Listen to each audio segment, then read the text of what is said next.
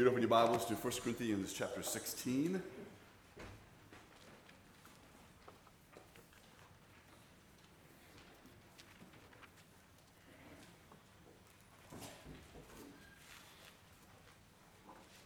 As we go to the Lord this morning and ask for his blessing on the word, many of you are aware there's quite a few who have tested positive for COVID. So far, as we know, everyone who's had it is experiencing mild symptoms to one degree or another. Doesn't mean they're not suffering. Some are suffering some. But as far as I know, no one's been hospitalized, and we're grateful for that. Thankful, because it can have some serious repercussions on someone's health. So let's hear the Lord and thank him, and let's begin to get back into the word. Father, as always, we are grateful. You are a good God in so many ways. And Father, we are truly completely dependent upon you. We need you, Father, to sustain us. Not only, Father, to sustain our faith, but Father, we need you to sustain our health, to sustain our way of life, to sustain our well-being. And Father, we know that you can be trusted. We know that you're always there for us. We know that you will never abandon us, and we are so grateful. We are thankful, Lord, that you are a faithful God. And Father, we ask you, help us to be faithful to you. We thank you, Lord, that as far as we know, those who have tested positive are doing fairly well, experiencing again mild problems in one degree or another, but we're thankful, Lord, that none have yet to be hospitalized. We pray that will continue to be the case. And we ask, Lord, that the difficulties that we're having with this virus will soon pass away. In the meantime, Father, we pray that you would help us, Lord, to continue to look to you for guidance, for direction, for understanding. And we ask this morning as we continue through the last portions of 1 Corinthians, we ask, Father, again, that you will teach us and instruct us. That, Father, we may approach life in a biblical way, approach life in a way that it is evident that our lives are centered upon Christ and upon accomplishing your will. And we do thank you and ask these things in Christ's name. Amen. 1 Corinthians chapter 16, beginning in verse 9, Paul writes, I will visit you after passing through Macedonia, for I intend to pass through Macedonia, and perhaps I will stay with you or even spend the winter, so that you may help me on my journey wherever I go. For I do not want to see you now just in passing.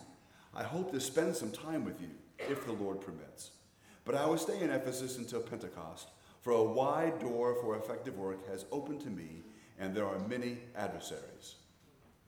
Now, when you read through that passage, we know that the Word of God has been given to us for our instruction and for our benefit.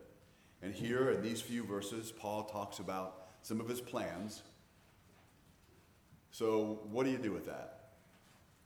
I mean, a lot of times we read through commentaries, there'll be a brief note on this, and they go on to, I guess you would say, the more meatier stuff, maybe things that are a little easier. But we're to glean something out of everything in the Scripture. Nothing has been recorded that's just kind of a filler. So we need to think about it and look at it. So in connection with what is being written here, turn to Ephesians chapter 5 for just a moment. Ephesians 5, and look at verses 15 and 16. Paul writes, look carefully then how you walk, not as unwise, but as wise, making the best use of the time, because the days are evil. So there is kind of an overarching idea that is presented here as to how we are to approach life regardless of the circumstances that we are facing, regardless of what is going on. That we are to examine our lives or look at our lives, think about our lives, think about the way that we're living day by day, and in connection with that, to make sure that we're living wisely. That would be following what the Bible says. Then he adds that we're to make the best use of time. So it doesn't mean that it's sinful for you and I to have downtime. It definitely wasn't sinful for us to watch Georgia beat Clemson yesterday. But, you know, the idea, though, is that if you spend all your time doing that kind of thing, that can become a waste of time. And so we are to use our time wisely. And he tells us why. The reason why is because the days are evil. And I don't think we're going to get any pushback on that from believers. There's a lot of things going on in the world that are just unnerving, things that we just disagree with, things that drive us crazy. And it's not just politicians, even though they have a lot to do with it. But the idea is that this is a responsibility that we have. So keeping that in mind then, as we think about what Paul has written about, his plans, about coming through Macedonia and spending time with the people in Corinth, and what he's doing in Ephesus, because this is where he's at when he writes the letter. And so basically what he's saying is that he's careful in his use of time, and he's just as careful with his use of time as he is with his use of money. And so again, Paul has informed his friends at Corinth of his plans. And so I want you to notice a couple of terms that Paul uses here in 1 Corinthians. He says, "For I intend," it's kind of a tentative way to phrase something. Then he says, "Perhaps I will stay with you or even spend the winter." And then he says, "I hope to spend some time with you." Now, the entire plan that he has here is dependent on God's providential leading. It's if the Lord permits. In fact, his attitude towards his future plans is the same that he has stated in the book of James. Turn to James 4 for just a moment. Many of you have heard this passage before. James writes, and he says, "Come now, you who say, today or tomorrow we will go into such and such a town and spend a year there and trade and make a profit. Yet you do not know what tomorrow will bring. What is your life? For you are a mist that appears for a little time and then vanishes. Instead, you ought to say, if the Lord wills, we will live and do this or that. As it is, you boast in your arrogance. All such boasting is evil. So whoever knows the right thing to do and fails to do it, for him it is sin." Now, what Paul is not saying is for you and I just to use the words. Don't just say, if the Lord wills, as some kind of a tag, that you just add on to things to either make it sound spiritual or what have you. The idea here is that this is something that is to impact the way that you think and the plans that you make. So you can still make the same plans that he's already mentioned, but he wants us to remember that that's only going to happen if that's what the Lord wills. Then in conjunction with that, which we've already seen in Ephesians, that we are to use our time wisely and don't waste our time, and we do so because the days are evil. He also tells us here that your life is a mist. So sometimes, every now and then, depending on certain times of the year, I'll get up kind of early to take a drive and either to get a coffee or whatever, but you'll go out and there'll be this fog or this mist that appears in different places in Savannah. And it's really cool. I really like it. But, it doesn't last long. It's just kind of there, and then, after a while, it's gone. So your life is like that. Our life is extremely short. We should be aware of that. We already know that. When you go to a funeral, even of someone who is 80 or 90, I think anyway, that it's still, in a sense, it's too soon. It's too early. They haven't really been here that long. On one hand, it can sound like a long time, but as you get older, it doesn't seem to be that long. It's short, and it is. And life is that way, and so that's what he tells us here. But he tells us then that if you are thinking about your life, or you're making your plan, and you are not including, not just the phrase, but the idea that these things will happen if it is God's will, that is arrogance on your part. You are assuming way too much, and that is sin. In fact, for you to make plans without including or thinking about whether or not it is the will of God is actually viewed as being boasting in evil. You are excluding the Lord. That is, just in case you forget, that's the sin of ungodliness. Remember that back in Romans chapter 1, the Bible makes it clear that mankind in general is aware that God is angry about unrighteousness and ungodliness. And those two terms, again, are very distinct. Unrighteousness is the wrong things we actually do. Whether you rob someone, or you lie to someone, or you steal. That's unrighteousness. But ungodliness is very different. Ungodliness really has much more to do with omission, and it's the idea that you live your life without even considering who God is. Or you live your life as if God is unimportant, or if God doesn't exist. That's the idea of ungodliness. That's what he's talking about here. That if you are approaching life and thinking about life, and you're not including in your normal way of thinking about it the will of God and what God has to do with all of these things, you now are boasting in an evil way. You are actually boasting in evil. That is ungodliness. And that's why he says then, whoever knows the right thing to do. What is the right thing to do in the immediate context? In the immediate context, this is not about helping someone across the street or do their grocery shopping. Those are good things. But what he's talking about here is the way we think and the way we approach life, and the way we think and approach the plans that we have for the future. And if we're not including in our minds, including in it the idea of the will of God and who God is, then it is sin for you to do that. So it's actually a pretty serious thing. God is concerned about the way that we not just live our lives, but the way that we approach life, the way that we think about life, and the plans we make in life. So again, as I mentioned before, Paul was in Ephesus when he writes this letter, 1 Corinthians, to the Corinthians. Again, he had planned to travel to Macedonia to be involved in ministry. He was going to winter at Corinth. Then after that, go to Judea with a collection that we talked about last week.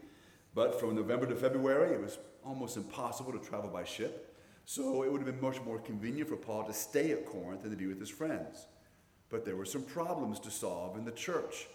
And so Paul had promised to come and help the leaders. Remember back in chapter 11, verses 33 and 34. So then, my brothers, when you come together to eat, wait for one another. If anyone is hungry, let him eat at home, so that when you come together, it will not be for judgment. About the other things, I will give directions when I come. So he's planning on coming there and spending some time with them to help them through really many of the difficulties that they're having.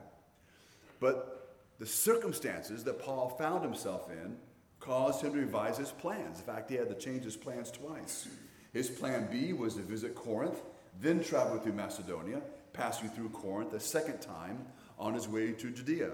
In 2 Corinthians chapter 1, he says, because I was sure of this, I wanted to come to you first, so that you might have a second experience of grace. I wanted to visit you on my way to Macedonia, and to come back to you from Macedonia, and have you send me on my way to Judea. So instead of one long visit, he actually planned 2 shorter visits. But that didn't materialize either. So he had a plan C. And plan C turned out to be a quick and a painful visit to Corinth. Painful because he was coming to kind of just make correction and kind of scold them. You know, Paul was an apostle. He had the authority. And he didn't want to just come in and, look, these are all the things you're doing wrong. This is how you fix it and go on his way. That's kind of what he's going to have to do. That's what it ended up being. And so he kind of made this quick, painful visit to Corinth. He returns to Ephesus, and then he goes to Troas to wait for Titus, who had been sent to Corinth. In 2 Corinthians chapter 2, it says, when I came to Troas to preach the gospel, even though a door was open for me in the Lord, my spirit was not at rest because I did not find my brother Titus there. So I took leave of them, and I went on to Macedonia. And then later on in chapter 7 of 2 Corinthians, beginning in verse 5, he says, for even when we came into Macedonia, our bodies had no rest, but we were afflicted at every turn, fighting without and fear within. But God, who comforts the downcast, comforted us by the coming of Titus. And not only by his coming, but also by the comfort with which he was comforted by you, as he told us of your longing, your mourning, your zeal for me, so that I rejoiced still more. So putting all that together, basically Paul visited Macedonia, and then he went to Judea. He did not spend as much time at Corinth as he had hoped to, or as even they had expected. So what do we do with all of this? What do we learn from this kind of difficult experience that Paul had? Well, putting all of it together, there's a few things. Number one, as Christians, we must use common sense. We must pray. We must study the situation and seek the best we can to determine the will of God. Now, when we do that, some individuals will quote from the book of Proverbs. Let me read to you. It says, trust in the Lord with all your heart, and do not lean on your own understanding. In all your ways acknowledge him, and he will make straight your paths. I heard a really short way to make sure we don't misunderstand verse 5. I was a teenager. I was listening to Christian radio. I have no idea who the preacher was, but this is what he said. He said, when it says here, do not lean on your own understanding, he did not say to completely abandon it. Amen. All right, so the idea here is that we're not only trusting in our reasoning. but you don't throw out your brain in this whole process. So Paul, God does not want us, again, to abandon ourselves to our own understanding, but to incorporate what he says. God has given us a brain. He's given us a mind. He expects us to think. But again, he doesn't want us to depend only on our reasoning. So we need to pray, meditate on the word, even seek the counsel of mature Christian friends when it comes to the living of life and the plans that we make. He's not trying to make this some huge, big, involved thing that at every moment of your life you have to have like some kind of big committee meeting as to what you're going to do tomorrow and next week and the year after. The idea is as you live your life, as we just kind of live life, you normally, on a daily basis, incorporate what you're learning from the Word of God about life, about God, about the responsibilities that he wants us to fulfill, and to be aware of what's going on around us and make as wise decisions as you can based on all of that. That's what he's saying. So we are acknowledging who God is. We are thinking about the will of God. So remember that when it comes to all these things, we're not only thinking about where I can start a business. I'm not only thinking about who I'm going to marry. All those things are important. But you must, at the same time, what does God want? So the simple illustration of that is, if you want to get married, that's a great thing. But that can't be the only thing. We have to follow. God has something to say about everything. So you need to marry a believer. That's all there is to it. That's just it. So you incorporate that. There are many, many people who have ignored that very simple thing. And they've lived to regret it. There are some who have ignored that. And on one hand, they didn't live to regret it, and that's regrettable. Because normally what that means is they have drifted from the Lord. It's because they may not be experiencing any pain, but they're not living in the will of God. They're not able to influence others for the cause of Christ as God would want them to. There's an emptiness in their lives spiritually that they may not even be aware of, maybe for decades to come. And when that time comes and there's that emptiness, there's that lack of comfort, there's that lack of strength or whatever the situation may have, the idea there is that they're not equipped for that moment. They may experience a deeper sense of loneliness, a deeper sense of a lack of meaning or purposes. They may be more easily led astray. There's much less comfort in life in dealing with the difficulties that just come with living life. There's a lot of negative things that take place. So it doesn't mean on one hand, as we look at it humanly speaking, their life falls apart, though it may. But we want to look at these things in the wisdom of the Lord and what all of life entails, and not just the superficial things. So again, we must use our common sense. We must pray, study the scriptures, study the situation, and again, do our best to determine the will of God for our lives. Secondly, it is possible, and we know this, that our decisions may not always be the way we would say it is in the will of God. You might make a promise you can't keep. You may make plans that you cannot fulfill. Does that mean that you're a liar? Does it mean you're a failure? No. There were people at Corinth, by the way, who thought Paul was deceptive. They thought Paul couldn't be trusted because he would say one thing and not do it or what have you. But we know that from reading through the passages that we read, that even the Apostle Paul, remember Paul had been to heaven and back. I mean, this guy, he's done it all. But he sometimes had to kind of revise his calendar because things didn't go the way he planned or the way he intended. So there's a couple of extremes we have to make sure we avoid. Now, the reason all this is important is, remember, he's just again finished telling us in chapter 15 and convincing us or giving us the evidence that we are to be grateful for, and we are to have a confidence in living because of the resurrection.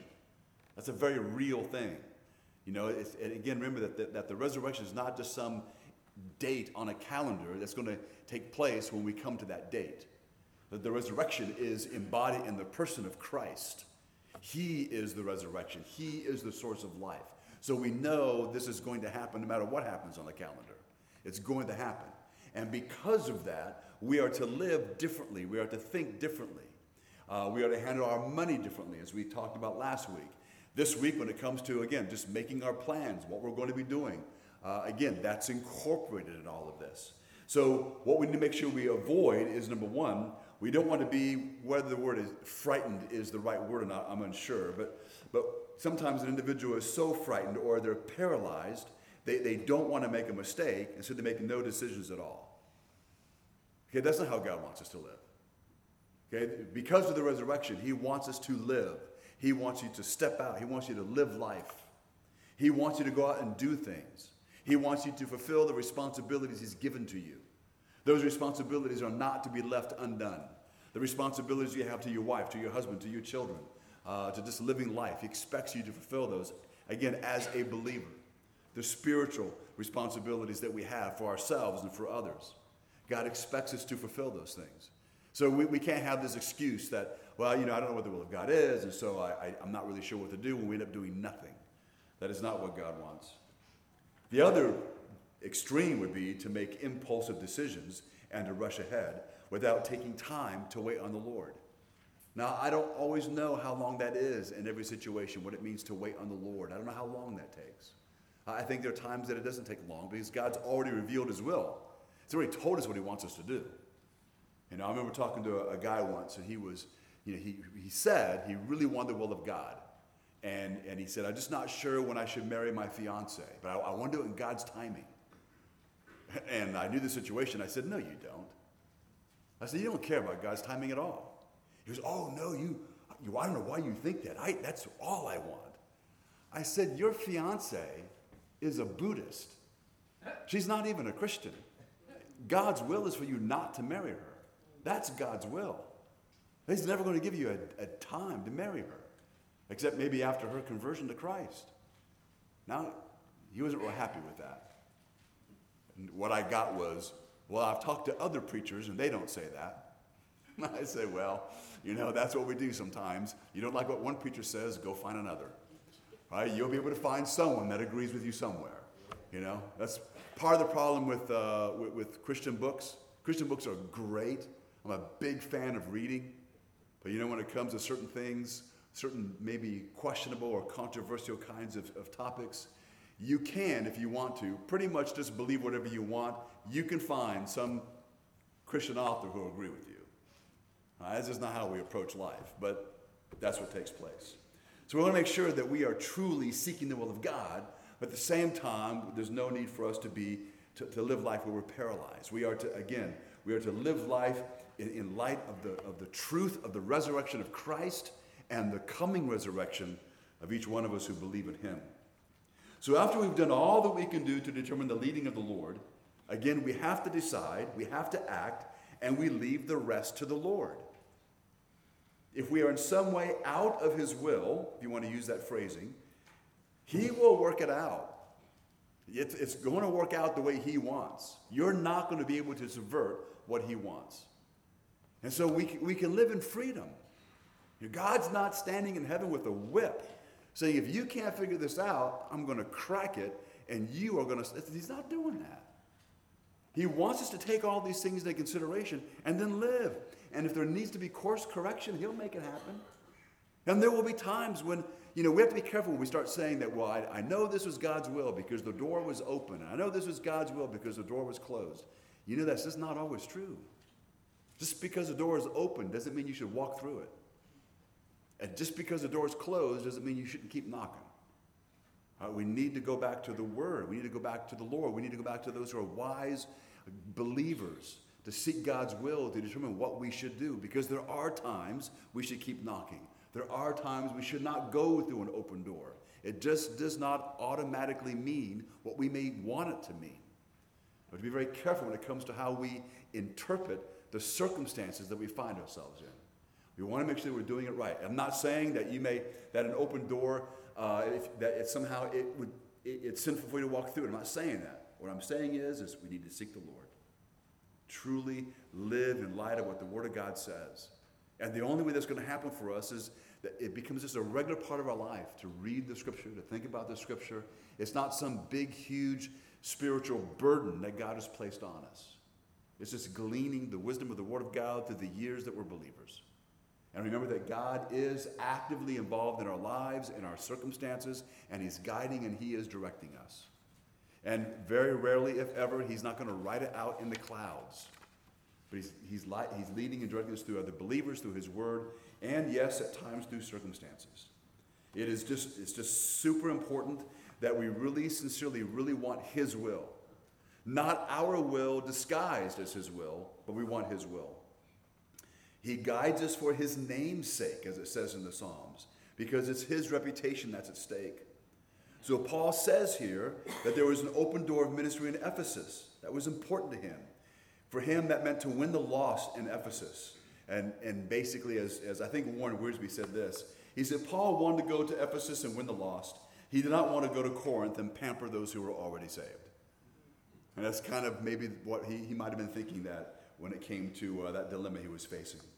So Paul was not an overt optimist. He was not overly pessimistic.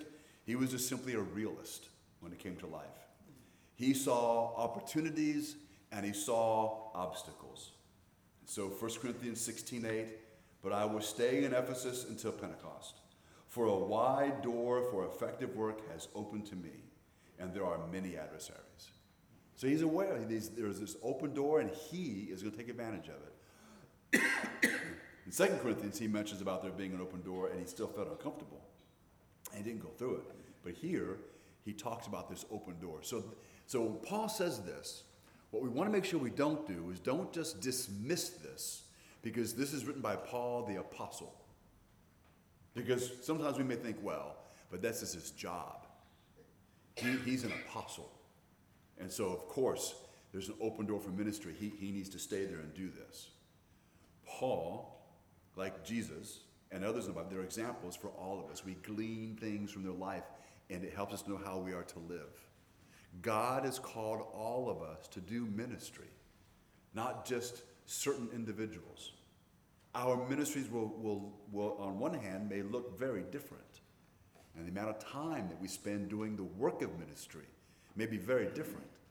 But God has called all of us to share the gospel of Christ with both believers and non-believers. To share the gospel with believers so that we can be reminded and understand how we are to live in light of what the gospel says. This is what it means to live in wisdom. And then to seek and find opportunities that the Lord gives us to share the gospel with the unbelievers. And there are times that only means a short portion of the Bible or of Christianity that we share. At other times, it may be an elongated conversation that we get involved in.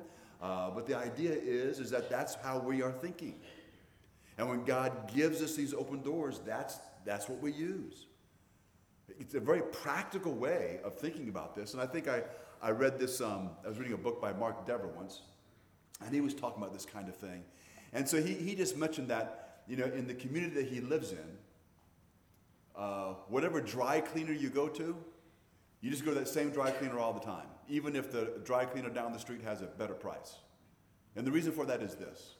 As you keep frequenting a business, you get to know the people there. They get to know you. That's what leads to other conversations that go beyond, how are you doing? The weather's nice, glad Georgia won. Those are great in passing, but we want to get beyond that. You can't get beyond that if you're always switching businesses, always looking for the best deal. Now, I'm all for saving money, but what should guide us as Christians is the relationships that we can establish with other people. And the longer you're a believer, it's already at times difficult to find ways to converse with non-believers. Because the longer you live your life as a believer, the more people in your life are believers. That's who your friends are. That's who maybe your fishing buddies are. I mean, we used to do a lot of things together. So we've got to find ways to make contact with non-believers. It's important. And so you do that. And as we do that, we ask God to give us wisdom and direction and give us opportunities, recognizing that there's going to be adversaries. And we see that, and we ask God to give us boldness and strength, and we move forward in that way. That way, as you live your life, you're always seeking the will of God. So even when it comes to maybe other decisions, like the job that you're in now, and maybe you have opportunities to get another job, I hope as a believer that as you pray for wisdom, that you're asking God if it's even his will for you to change jobs, because it may not be. The other job may offer better hours. That could be good, not necessarily. It may offer better pay. That may be good, not necessarily. Because our goal in life is not just to make more money. Making more money can be good. It's not the goal in life. That's down the thing.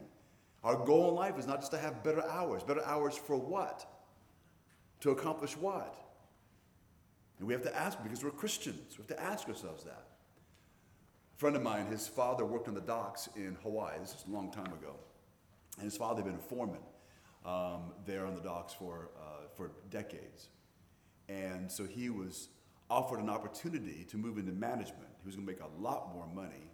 He was making good money then. He was going to make a lot more money, and he would have what we would call more regular hours. I guess people call them banking hours still. But anyway, he would go to work later but get off later. And as he and his wife were talking about it, he turned it down. And his boss said, "Why would you turn this down? You're going to make a significantly large amount of money." And he says, "Yeah, but that's not my only goal in life." And his boss was like, "What?" He said, "Well, right now, I come to work early, but I get off every day at 2 o'clock. My sons get home from school at 3. Their friends come over to our house, and I feed them. Sometimes they play basketball at my house, and I have a ministry to these high school kids that if I take this job, that's over. Because I don't get home till 6. I am convinced that is what God wants me to do. And this better hours and more money is actually not an open door from God, but is an attempt from the evil one to pull me away from what is most important." Amen. That's how you approach life. I'm not saying everybody who's offered a job that pays you better and gives you better hours is wrong. All I'm saying is that's how we are to approach life as Christians. That's what Paul, I think, is getting at here and what we should glean from what he's talking about. And so again, God had opened a great door for effective work. And Paul wanted to seize the moment, seize the opportunities while they were still there. Once we know what to do, we must do it and not delay. Many times we can usually think of many reasons or excuses maybe not to act. Even though Paul was in danger in Ephesus, he planned to remain there as long as that door was open. Like a wise merchant, he wanted to buy up the opportunity before it vanished and would never return. That is why there are times certain missionaries will stay in a real dangerous place even when they've been asked to return home. It's because of how they're approaching all of it. They're not being stupid. The world views it as being foolish. God doesn't. It doesn't mean that those who then return from places dangerous, that they're necessarily cowards. It doesn't mean that. We don't know that. But if these individuals are seeking the will of God and thinking about what God wants, and they're looking at the entire situation and what they've gleaned from Scripture, and they want the will of God for their lives, then in each of those occasions, they're going to be making the appropriate decision. So we have really what you might call a stewardship of opportunity. It is important. So the individual believer, the church family, we must always ask ourselves, what opportunities is God giving us today? Instead of complaining about the obstacles that we're facing, we need to take advantage of the opportunities and leave the results with the Lord. I think, when it came last year with all of the many restrictions that came because of COVID, all of our missionaries were deeply affected by these restrictions. It just interferes with how you normally do ministry. And I think all of them except for one that I've talked to, they sought the Lord and they worked hard and diligently to find a way to be effective. In some cases, it was working with a lot fewer people, and they sought to overcome challenges. Others met in what we might call strange ways to help people, like the idea of still meeting somebody in public, but you're standing 6 feet apart. Of course, that might be a great way to witness. Go downtown to River Street, and I'll say, "Hey, Cole, have you heard about the gospel of Jesus Christ?" And he goes, "Why, no, tell me." And everybody's like, "Well, at least we've got, social distancing, and so we have to yell at each other." But, you can do that. There's a lot of ways to do this, but the idea is that they were seeking to find ways to serve the Lord, and they did. They didn't just look at the obstacles, which is easy to do. And so whatever it happens to be, whether it's restrictions from COVID or something else, we can approach life really with great freedom, without fear. You don't have to be paralyzed by what's the will of God. We can seek the will of God, do the things that we've outlined here, and then you're free to act and live. And we can do so with clarity because of the resurrection of Christ and because of our future resurrection. And so we can live with no fear. It's just great freedom that we can have. And sometimes it can be amazing the kinds of doors that God will open and the kinds of opportunities that will come our way. And sometimes even more surprising, the kind of fruit that may come from that. Let's pray. Father, we thank you again just for your word and for the things that Paul spoke about here. We do pray, Lord, that you would help us to look at our lives and to think about our lives in light of what your word says. I pray, Lord, that you would help us to be individuals who truly seek your will, but also who are engaged in finding your will, thinking about the scripture, studying the Bible, spending time in prayer, spending time talking with wise believers, studying the situations that we find ourselves in. We pray that you would guide and direct our thoughts. We ask, Lord, you help us to recognize opportunities that you give us. Help us, Father, to never be fearful of obstacles that may stand in our way. We ask, Lord, that you would help us to live really a robust life. We ask, Lord, that you would give us the grace that we need and the strength and maybe the boldness that we need to take on the challenges and the opportunities that come our way. We thank you, Lord, again, and ask you to remind us that we do carry the message of Christ, that you seek to use us to deliver the message of the gospel of Jesus Christ to those who are lost and to those who are yet to believe. And we thank you, Lord, that we do have the message of hope and that we know the message of hope because we know Christ. Father, we ask for your blessing today, and we ask that you cause these things to be burned deep into our hearts and mind, that you would bring them to our remembrance throughout the week, and we would think about them often, meditate upon them, and that we would become different. We do thank you, and we do ask these things in Christ's name. Amen. Amen.